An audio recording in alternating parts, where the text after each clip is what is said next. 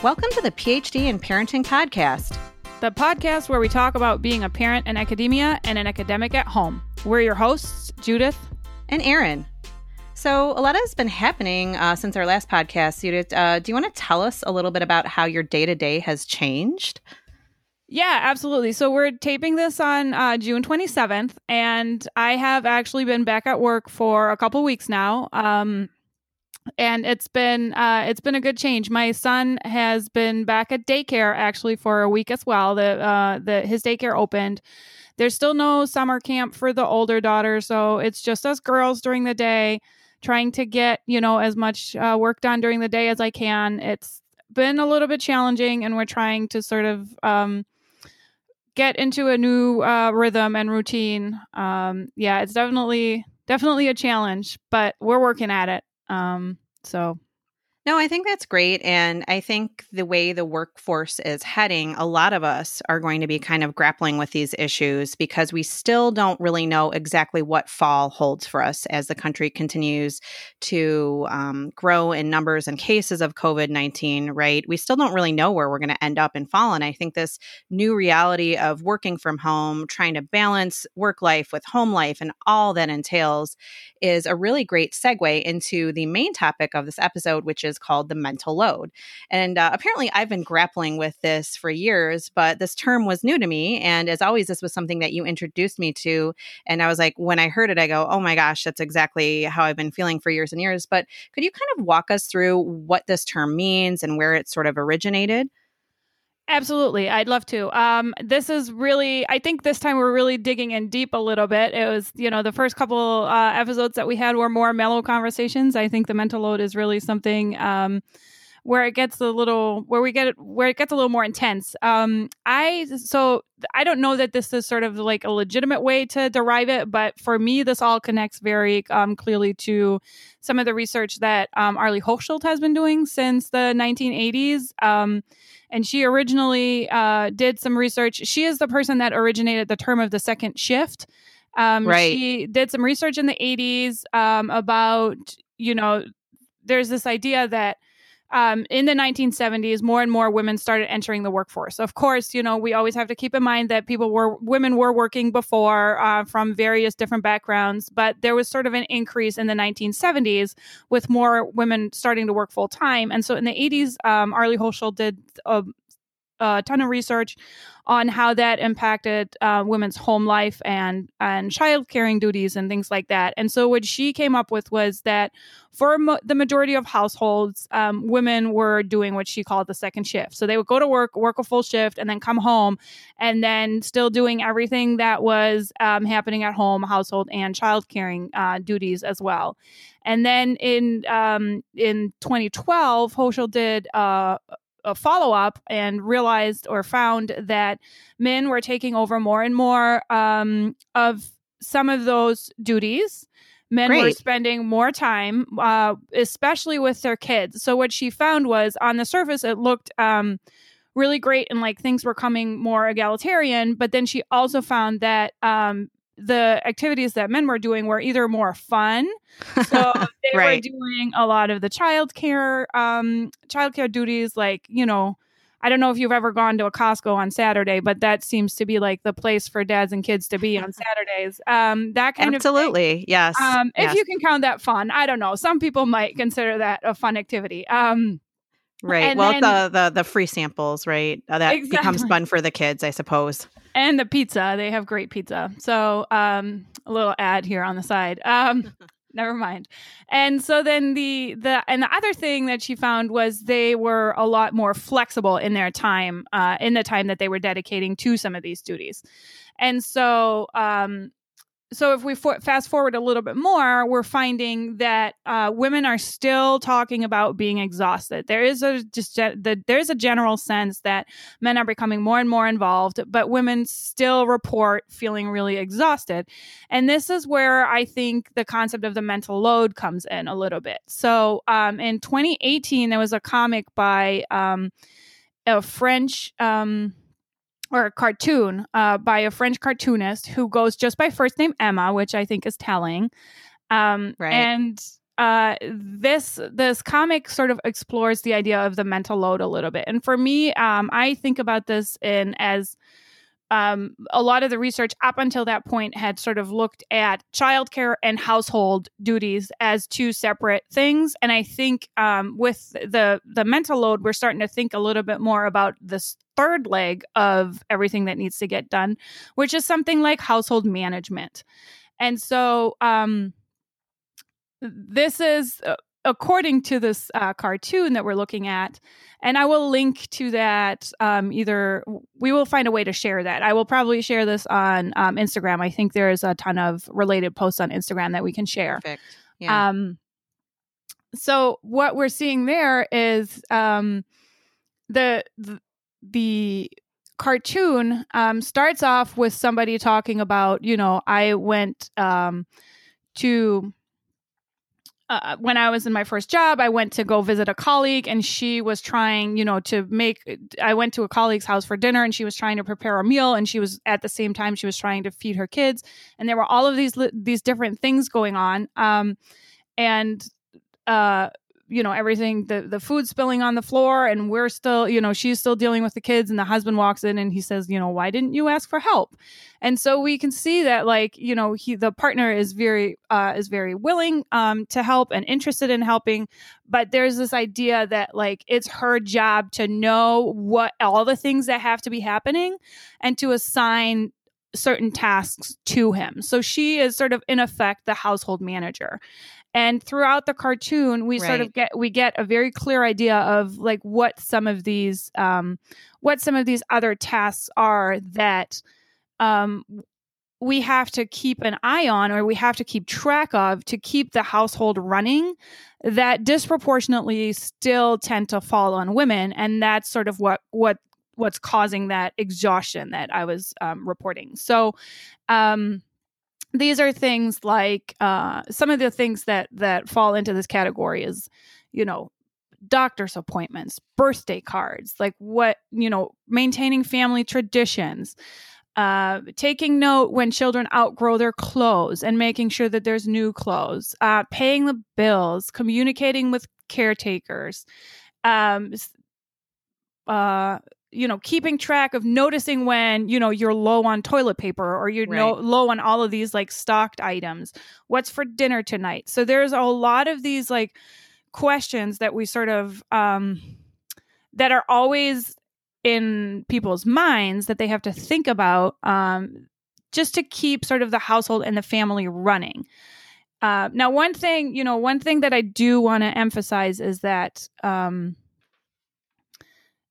there is a sense that, like I said, more and more families are becoming more egalitarian, and bringing this up is not to say that, men aren't involved or they aren't doing their fair share, but this is also often thought of as the invisible workload. And so I think it's important to address that and to make that visible and to talk about it, to see what all of these things are and how they're split up between the family members, or between the different members of a family unit.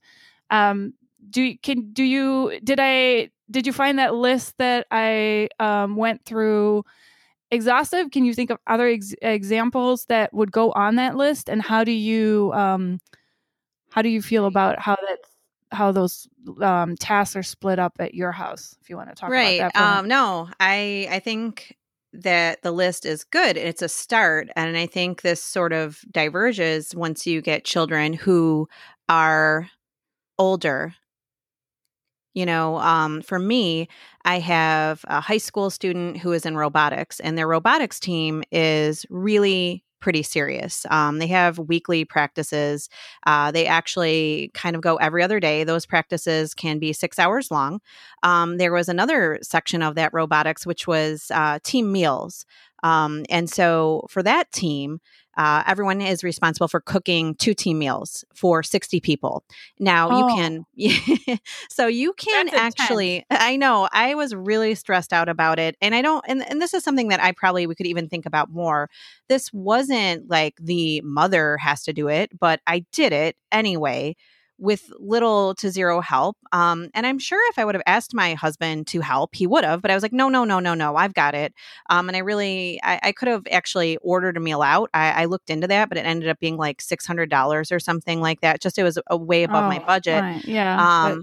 But that was overwhelming. So those kind of team meals, which we do want our children to take part in extracurricular activities. So my kids are not super athletic, but they do a lot of other things like robotics. There's theater. Theater ends up being really a challenge too, to remember who has what practice when, because Absolutely. two different the scheduling is yes. And that's where and it's like, I mostly keep it in my head. I do have an actual handwritten calendar. I'm like a dinosaur.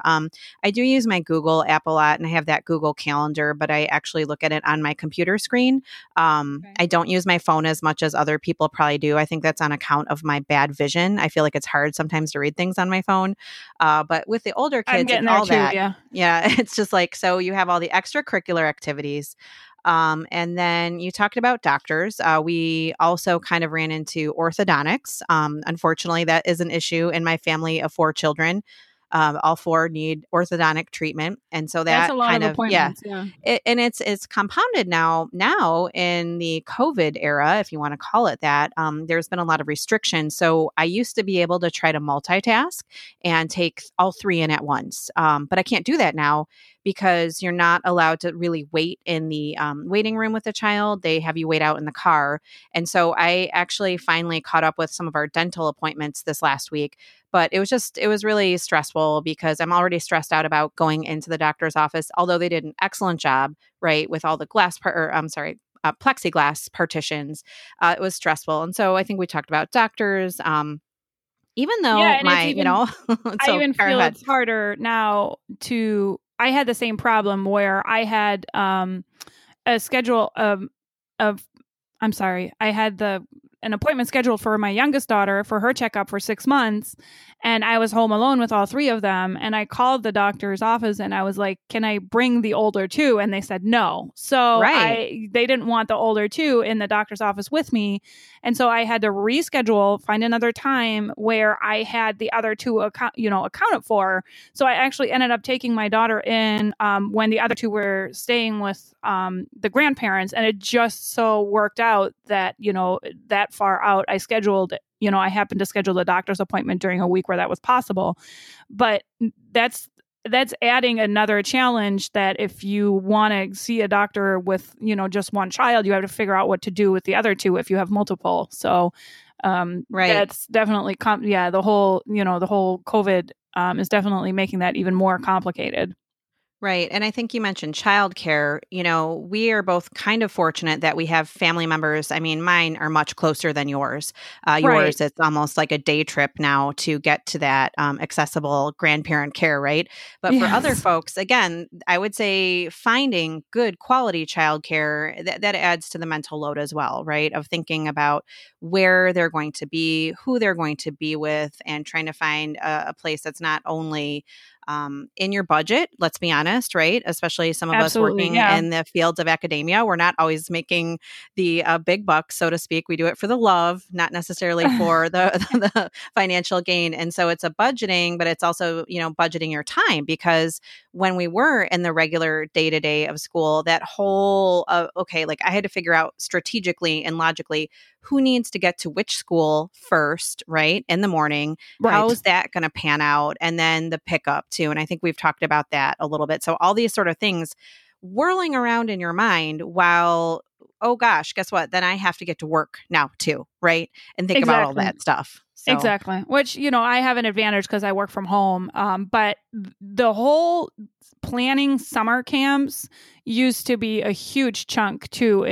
And when we were still living in Maryland, they started sending out, the daycare centers started sending out materials about summer camp in like December and January. Wow. And so then it's like January and February or March. And if you haven't booked your summer camps, you just might have an issue. You just might have a problem. And it also puts, a child that's usually already in the public system where you're not paying for anything other than aftercare. Now, all of a sudden you have 12 weeks in the summer. So it's a financial issue, but it's also, where do you send your kid? And then, as they get older and they have all these interests, it becomes a thing of like planning week to week. When they were little, right, I just signed them up for the school that they were already at, and I just signed them up for all the weeks that were being offered. And that was that. So it was like a one decision. And so it just became like a financial concern. But now that they're older, my daughter, obviously this summer, this is not an issue, but I know that next summer, if things go back to some sort of resemblance of normal, right, it will be, I want to do a week of theater. I want to do a week of gymnastics. And then my son will want to do a week of soccer, and he'll want to do a week of tennis. And so then it just becomes a whole nother issue with planning, as I'm sure you know, because you've probably done this multiple summers in a row. So, right. We did a couple of camps as well. Again, not so much well, no, that's not true. We have done, I think someone did a gymnastics camp twice. We did a dance camp. It was like a day camp, right? So they just kind of went in the day. And the girls did that a couple of times. Then we've done theater camp, which was great because it's like every day for the whole day. And then they have lunch there, and it was a great, meaningful experience for the kids. They really enjoyed it. They made a short film at the end, but it becomes a lot when you're still trying to think about what our day-to-day work looks like. And you had some notes, and I wanted to talk to you a little bit more about that because, again, as both of us are feminist scholars and we think a lot about these issues, would you say, is it fair? I know you said that now the trends are changing a bit where we see men kind of focusing on some of that time spent with children, but what does the research say about what all these other kind of, I don't want to call them not fun activities, but like the scheduling, like the bills, as you said, very importantly, who is going to get the toilet paper next? That's a good one here. How is that still gendered at all? Are we still kind of following those? I mean, gosh, I think of Betty Friedan and the happy homemaker housewife. I mean, this person that's on top of everything. Are we still there, or would you say that with the research has that swayed at all?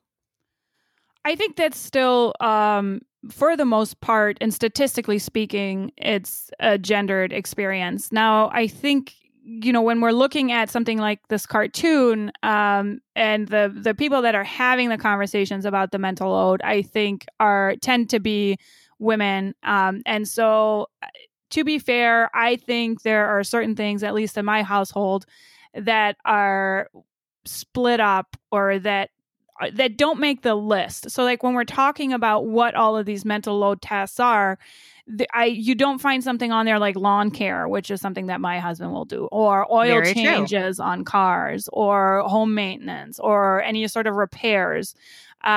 Those are things. My husband is installing an AC right now. Again, that's sort of something that's on his terms a little bit more and on his schedule a little bit more, but that's not something I think about. So I think, when we do talk about these things, it's important, like I said, making that invisible labor visible. So right. addressing it, with whoever you're parenting with your parenting partner, or your, the other members in your household, who is doing what. And what I find so remarkable, and this is really funny because I remember my mom talking about this already, that was something that she was frustrated with like 30 years ago.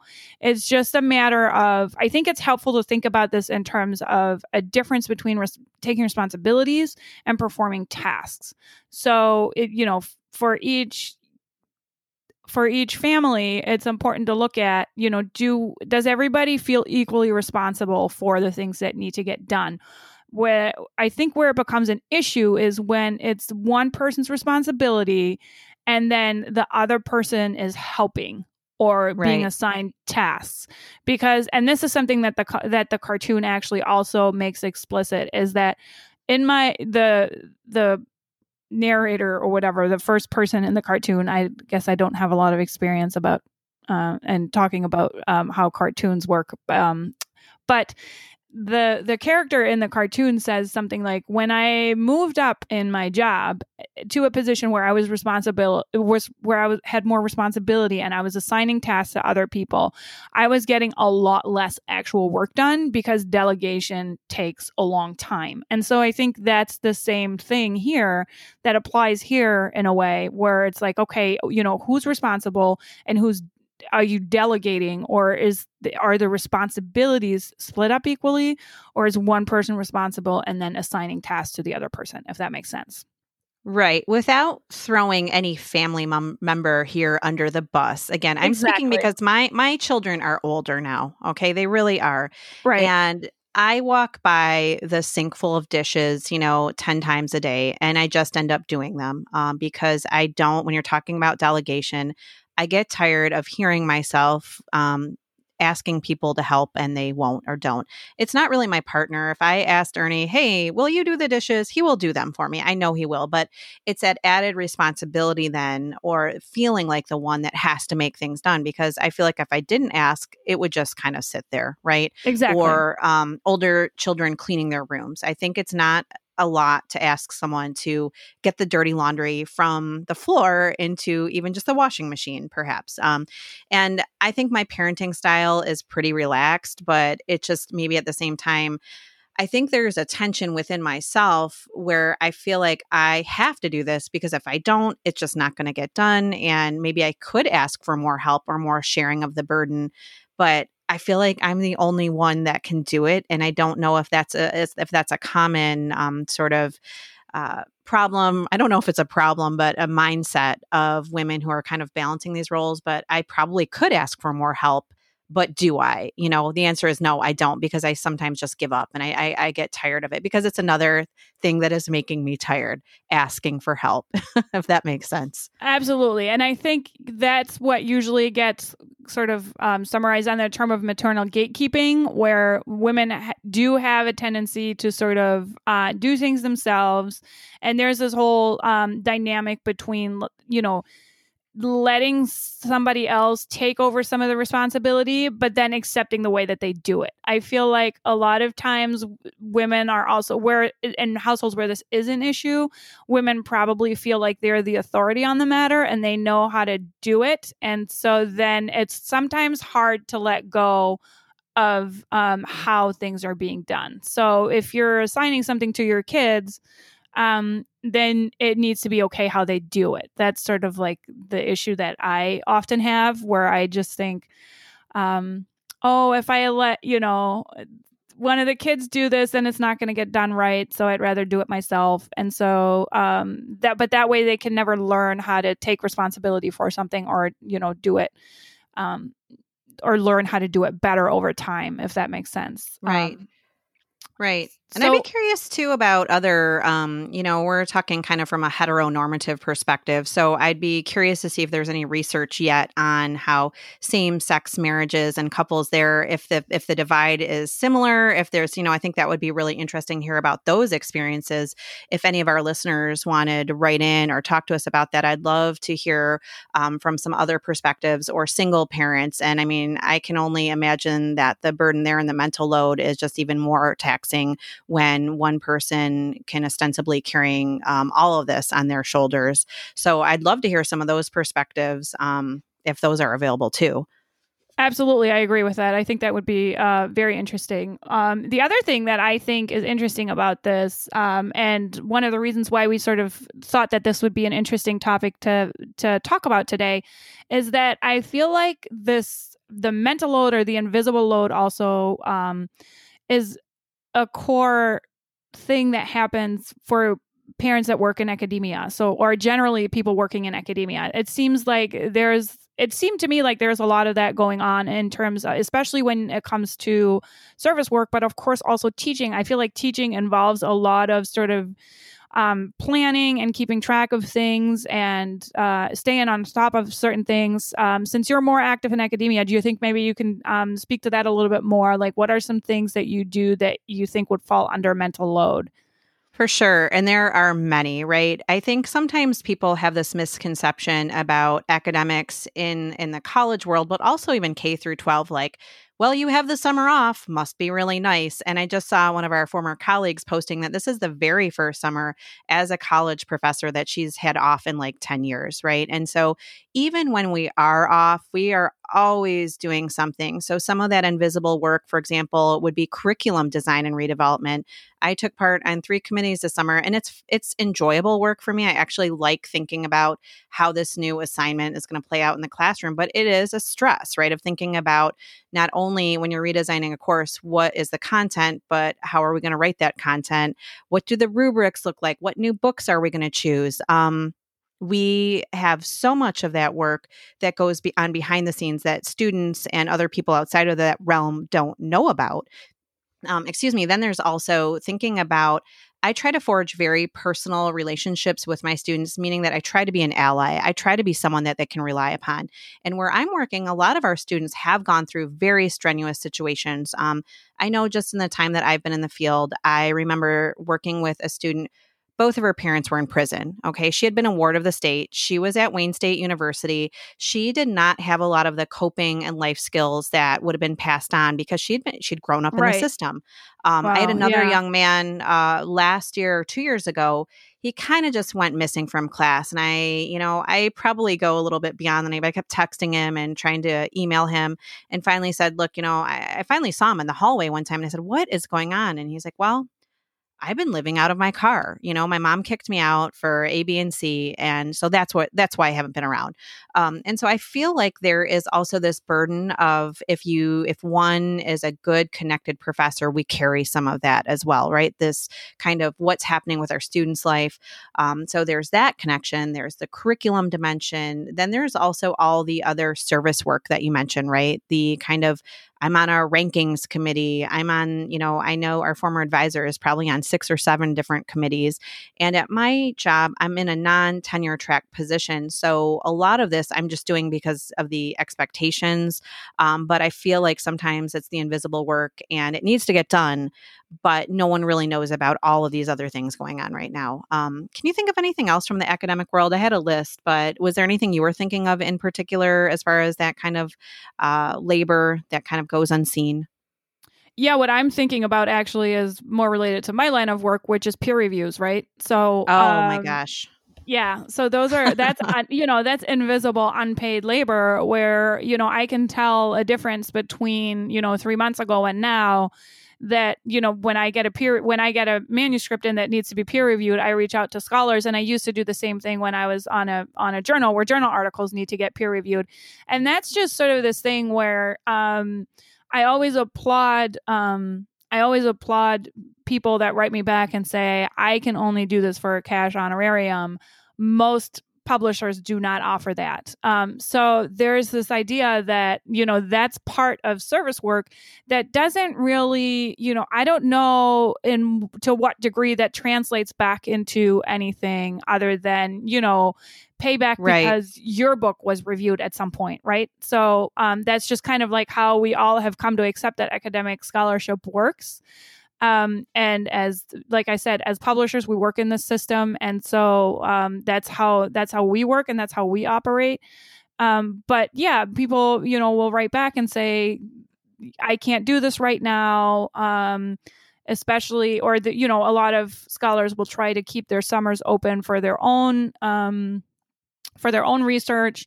But with the situation that we're in right now, as we've been talking about, if people are also home with their kids and they're also a lot of scholars will write back and say, I'm in the process of preparing for fall classes and they're going to be online. I've never done this before. So that's I think a huge chunk of invisible labor that is great when people are willing to do it. But I always sort of understand when they can't. Right. No, I'm working with that very problem right now, and I want to be careful how I word this, but trying to get this chapter done. I told you I did get the chapter done. I got the feedback from the editor And at any rate, I'm just having a hard time really diving into it, right? Because I was explaining it again to my husband, who doesn't understand it. He works in a field where he gets paid for everything he does. And he's like, Exactly. when I first got into this Right. field, Yeah. he was kind of like, well, oh, that's so cool. I was doing a little project for an encyclopedia because I was first starting out. And I'd been told, you know what, an encyclopedia entry, that's a great way to get your foot in the door. It's from a valid, verified, very prestigious publication series. It's a great way to get published. And so he was like, oh, cool. How much do you get paid for it? And I'm like, well, nothing. I don't get paid anything for it. And he was just like, I don't understand. I mean, he does work that I could never Right. do, that I don't want to do, but he gets paid by the hour. Right. Exactly. And so working on the revisions on this chapter, I'm just really struggling because for many reasons, if I were in a tenure track position, this would count for something. I am only doing this at this moment to keep my mind fresh, to feel connected still to the academy, because I like to write and because it's another line that I can add to my CV. To be quite frank about it, but Exactly. Yeah, no one at my institution, it doesn't count for that much. There is all I mean to say, because it's a teaching heavy institution. So I struggle with that every day when I dive back into that document. Okay, I'm doing this for myself, but it feels like a burden. And this kind of leads me to where I was with my dissertation. And I think why I was connecting this mental load, not only to people that have graduated with the PhD, but the PhD students, I was thinking about this a little bit more, was that when I think about mental load for the last 9 years or so, it was the dissertation. It was this invisible thing that when I went to bed at night, it was nagging me that I didn't have it done. When I got up in the morning, I thought, oh my gosh, I should be working on this. And so when I think of PhD students, I also kind of think of if they are parents or not, there is still a kind of a big mental load associated with that particular space in one's life and one's career as well. Yeah, I think it's on top of the dissertation that we're supposed to write. I remember, and I don't know if we mentioned this last time already, or if we've talked about this here, but when we were in our intro to grad studies, I remember being told that what we needed to have a solid chance on the job market was to have two publications, two journal articles in a peer-reviewed journal published by the time we defend our dissertation that weren't directly out of the dissertation. So there's this idea that, we're writing a dissertation and yet we're also trying to work on top of that, trying to get published to sort of build this resume that where it's hard to really gauge like what the payback is, Once I finished my dissertation, it felt, and I did more research into the job market, it felt like, well, the two articles are sort of the bare minimum. And then, where's your book contract and things like that. So there's a lot of things going on that you have to juggle as a grad student in terms of preparing for when, you're going to enter the job market, and just the question of, am I going to get a job? How am I going to get a job? What needs to be on my resume by the time I get there just really adds to writing just a dissertation by itself. And then, if you have children and you have sort of that mental load, there is just overall a lot of invisible labor going on, I feel like, for people that are parents in the academy, for sure. And I remember hearing this. Kind of phrasing or adage, like the job search is a full-time job. I heard that more than once in graduate school, where this idea of like going, and it becomes a daunting task that, quite frankly, when I have jumped into the job list, and we're in English and literature, so the selections are not always as robust as one would like. You're looking at maybe 90 or 100 jobs. You're trying to figure out which ones do I really have a shot at, and it's right. Okay. So I have the two published articles, but is that enough? Is that going to be enough? And then the work of creating a CV, that's a job. Also, even some of the letters and the teaching philosophy statement, making sure that's right for that institution you're applying for. And then, sometimes there's more. I've had different applications where they wanted 7 or 8 different pieces of work. And, it's a lot. And I remember people saying, that's a job. It is a job. It is. And I remember when I was on the job market, I had a spreadsheet that would That's tell me awesome.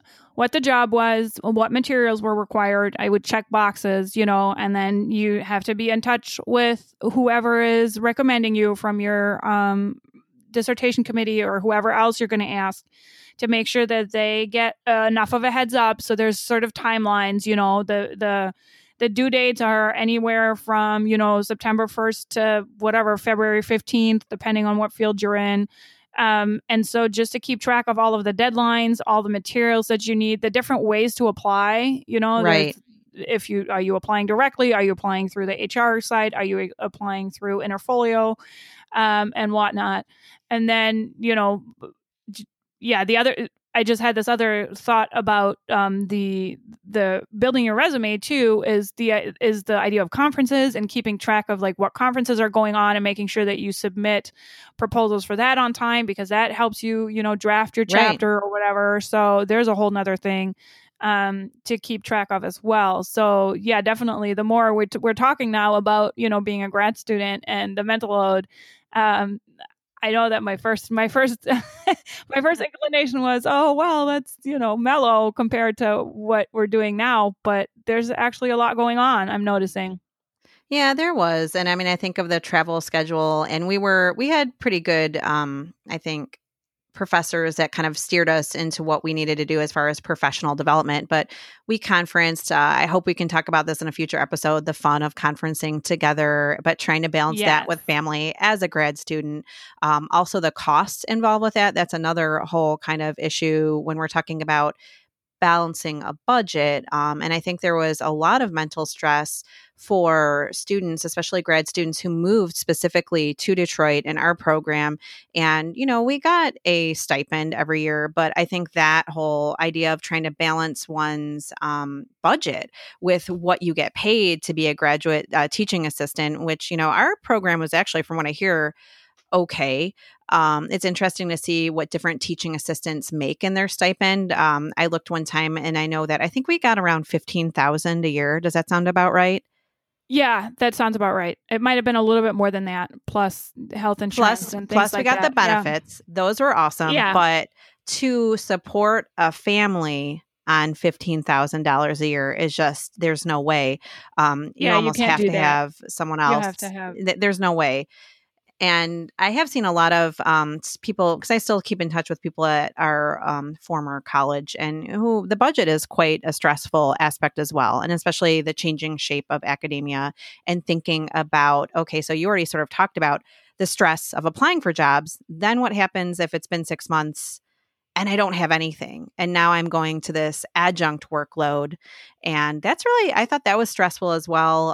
Trying to figure out, again, where am I going to work? Logistically speaking, there was a time before I got into the PhD program that I was, as they call it, the freeway flyer. I was at 5 different community colleges. Yeah. And that, you did, oh my God, trying to like balance that of like, which place am I at today? What am I teaching? Where are my notes for that? And this was back in 2010, I think, or no, 2009. I had to have like a briefcase with my handouts, and, it was just that was really, when we think about planning and the sort of behind the scenes work, that was just incredibly challenging. And I know a lot of people, because of the way higher education is today, that is their livelihood, is being an adjunct professor at 3 or 4 different colleges in the area. And that to me was incredibly challenging, because at least as a graduate student, I did get those benefits. As an adjunct, I didn't have any job security or any benefits. So that was another whole series of stressful encounters I was having and thinking about. At one point, I had to apply for Medicare for the kids and things like that. So I did it.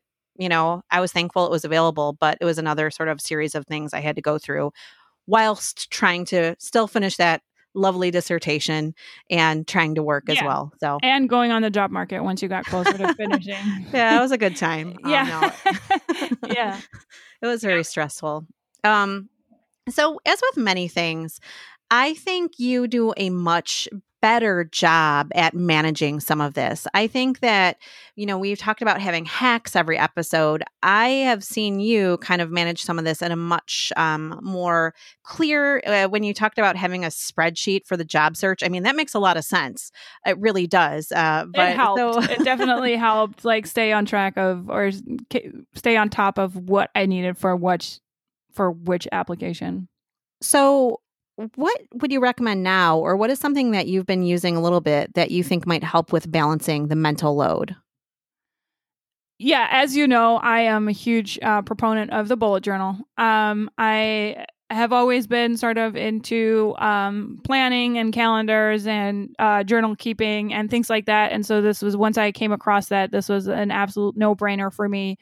For those that are listening that aren't familiar with the bullet journal, I will, again, link to that, or make sure that we share something helpful on either Instagram or wherever else, and you will find it. And so the bullet journal is a system that works with a blank notebook and allows you to really personalize your planning based on what your needs are.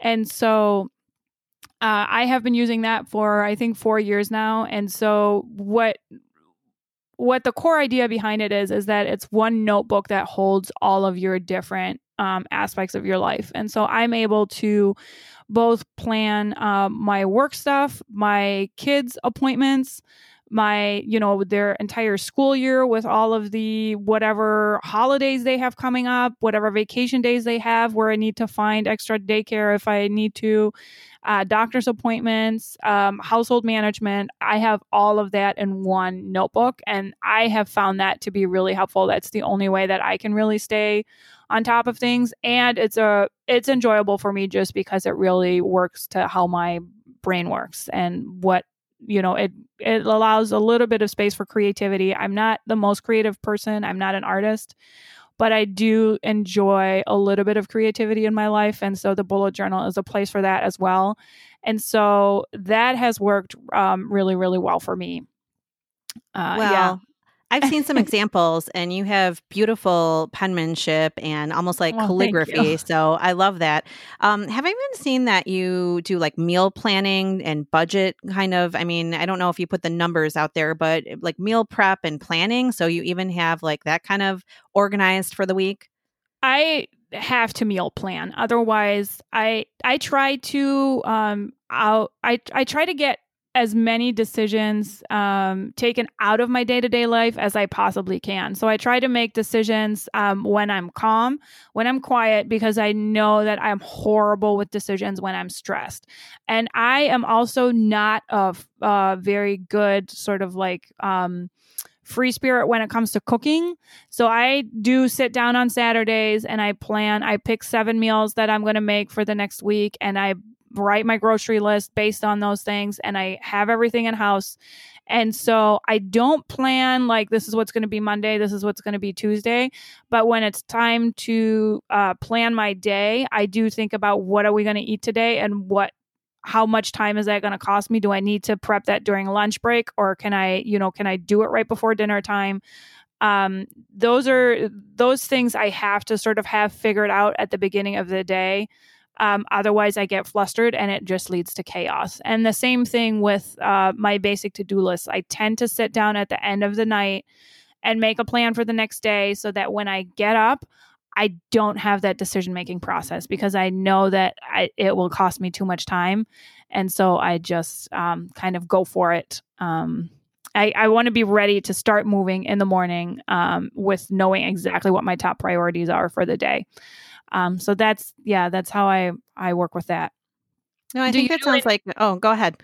No, do you do any meal planning at all, or how do you handle that part of your girl? No, again, this is why we're great friends. I am, when you said like sort of fly by the seat of my pants, I am that person. I try. No, God, I don't plan. It's a lie if I say I plan. And I'm thinking, though, that when you're describing this planning and using the bullet journal, that would actually kind of alleviate some of the stress from the mental load. It seems to me that if you did those things, if I were to do those things, maybe that would alleviate a little bit of the oh my gosh, it's 5 o'clock. I'm driving home in rush hour. What am I going to feed my family? Now, in the past, I tried to do something.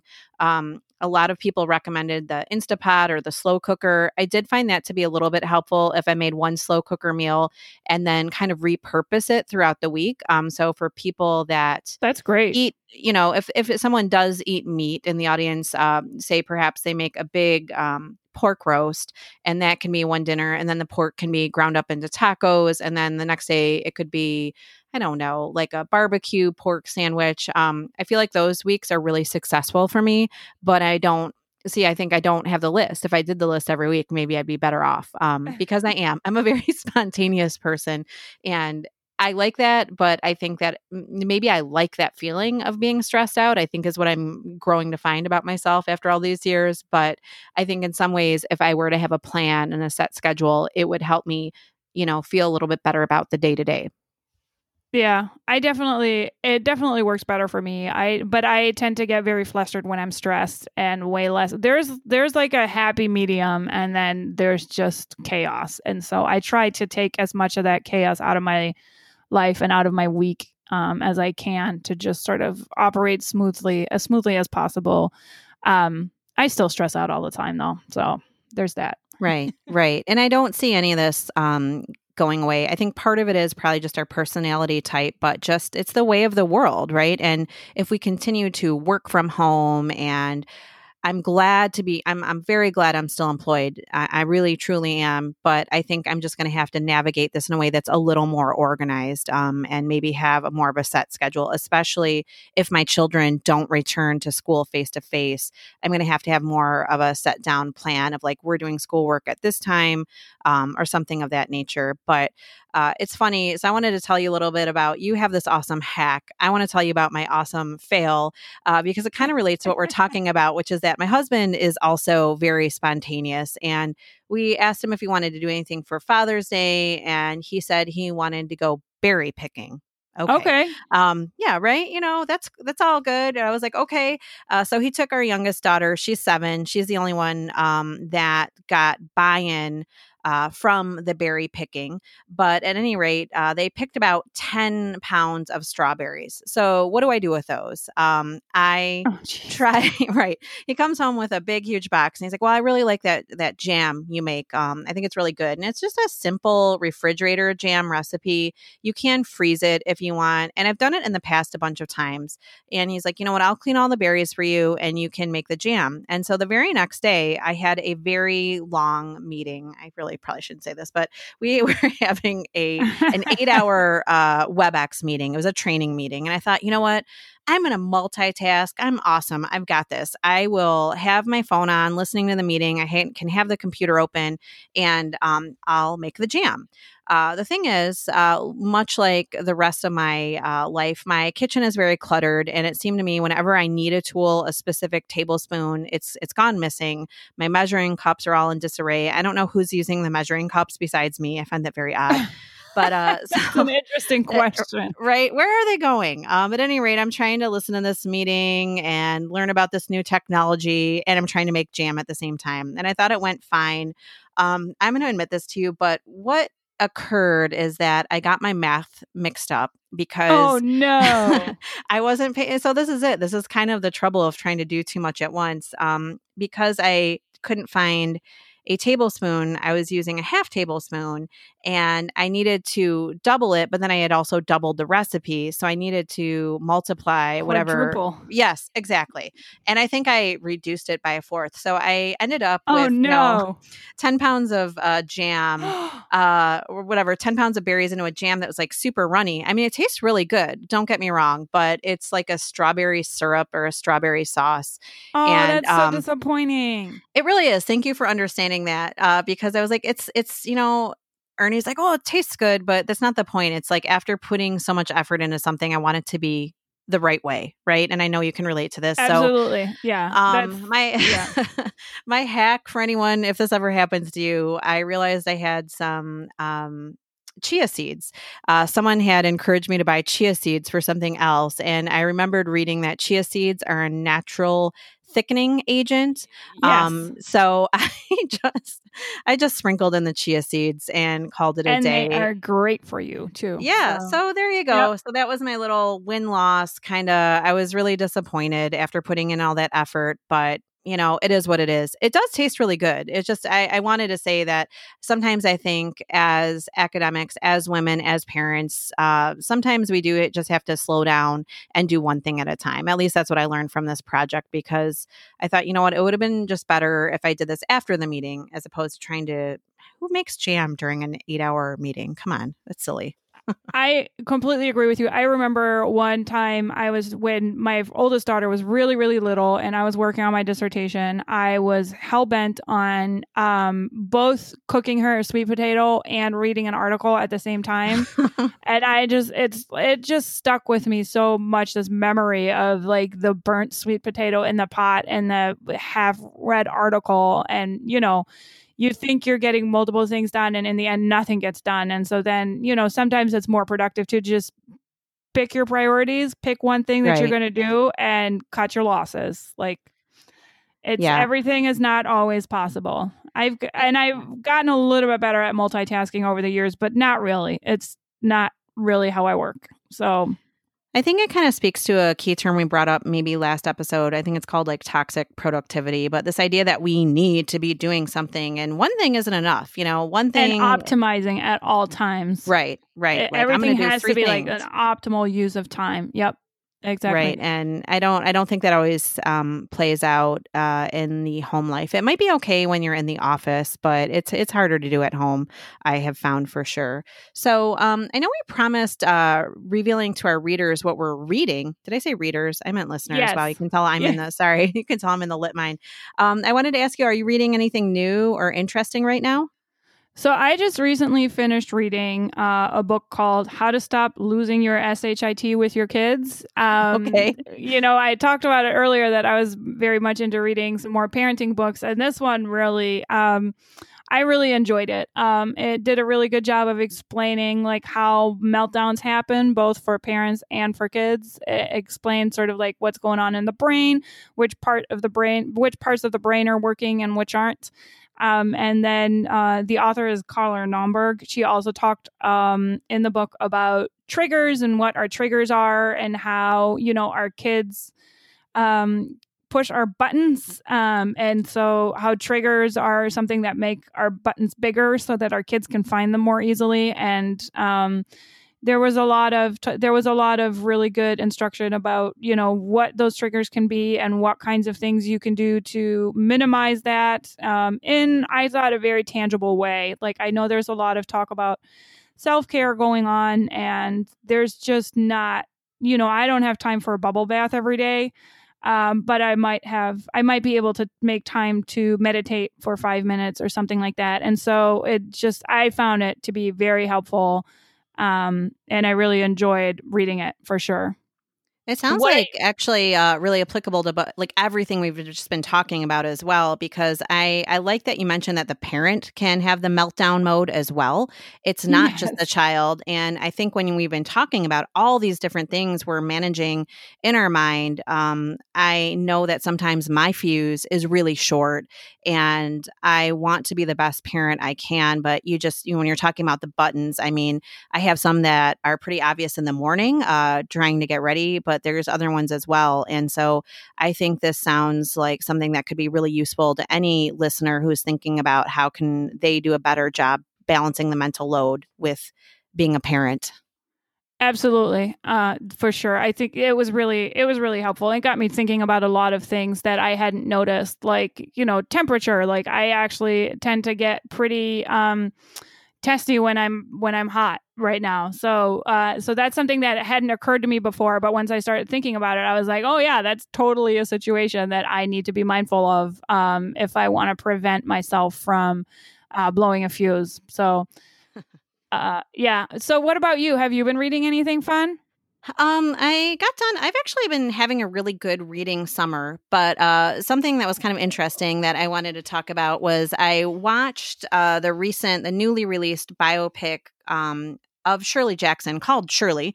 It's on Hulu right now. And I thought this was kind of a good teachable moment because I know sometimes people think, showing students films it's a shortcut, at least at my college, but I love studying film. And anyway, it got me thinking more about Shirley Jackson, the author, because I think almost every good anthology of American lit includes her short story, The Lottery. Yes. And so the film was interesting. I really enjoyed it. It was visually stunning, but it got me reading about Shirley Jackson and thinking about other things of hers I could read. And just a small spoiler, I'm not going to really affect the meaning of the film for you all. It doesn't depict her as having any children. And what I was reading about is that she actually had 4 children. And so then I started. Wow, that's an interesting choice on the filmmaker's part. It really is. And I mean, it worked in the film, but another critic had pointed that out. And I thought, oh, wow. And so then I came to discover that she actually wrote a bit of life writing about this. And so I picked up this kind of loose description of her family life. And it's ironically called Life Among the Savages. And I just had to share this one passage with you, if you bear with me, because it just, even though this is like, decades before, it just reminded me of my own house, which she writes. The title sounds just right. Exactly. Yeah. It says, I look around sometimes at the paraphernalia of our living, sandwich bags, typewriters, little wheels off things, and marvel at the complexities of civilization with which we surround ourselves. Would we be pleased, I wonder, at a wholesale elimination of these things so that we were reduced only to the necessities, coffee pot, typewriters, the essential little wheels off things? And then, this happening usually in the springtime, I begin throwing things away. And it turns out that although we can live agreeably without the little wheels off things, new little wheels turn up almost immediately. Yes, this, I suspect, is progress. And that just really cracked me up because I thought, wow, here it is decades later, and I know exactly what she means. Maybe they're not little wheels, but we do this purge every couple of months. This has actually been a time where we try to go through and get rid of some things, and here we are again, back with the little wheels off of things. So I'm looking forward to finishing it up. I've made my way through about the first third of the book, but I just thought it was an interesting choice to know she did produce some really striking novels, which kind of have a horror element to them, and kind of almost pointing out sort of the horrific effects maybe of being in a house alone, I'm even thinking of like reckoning with like the yellow wallpaper, right? This kind of like being trapped in one's home. And so it's interesting that when she's writing about her children, though, what comes across is a lot of love and affection, but in sort of a darkly humorous way, which I can really relate to. So I'm curious to see how the rest of it pans out. So I think we had a really awesome episode today. And where can our listeners find us if they want to find any of those links you posted? We have an Instagram address, and we would love to get in touch with any of our listeners. Where is that located? Yeah, I'd love to hear from people about, maybe what and how much of that we talked about today resonated with them, and maybe what we forgot, what we didn't address. And they can get in touch with us at on Instagram. We are at PhD in Parenting, and then we also have a Gmail address, and that is PhD in Parenting Podcast at gmail.com. And we'd love to hear from you. Until next time, I'd say. Thanks, and have a great day.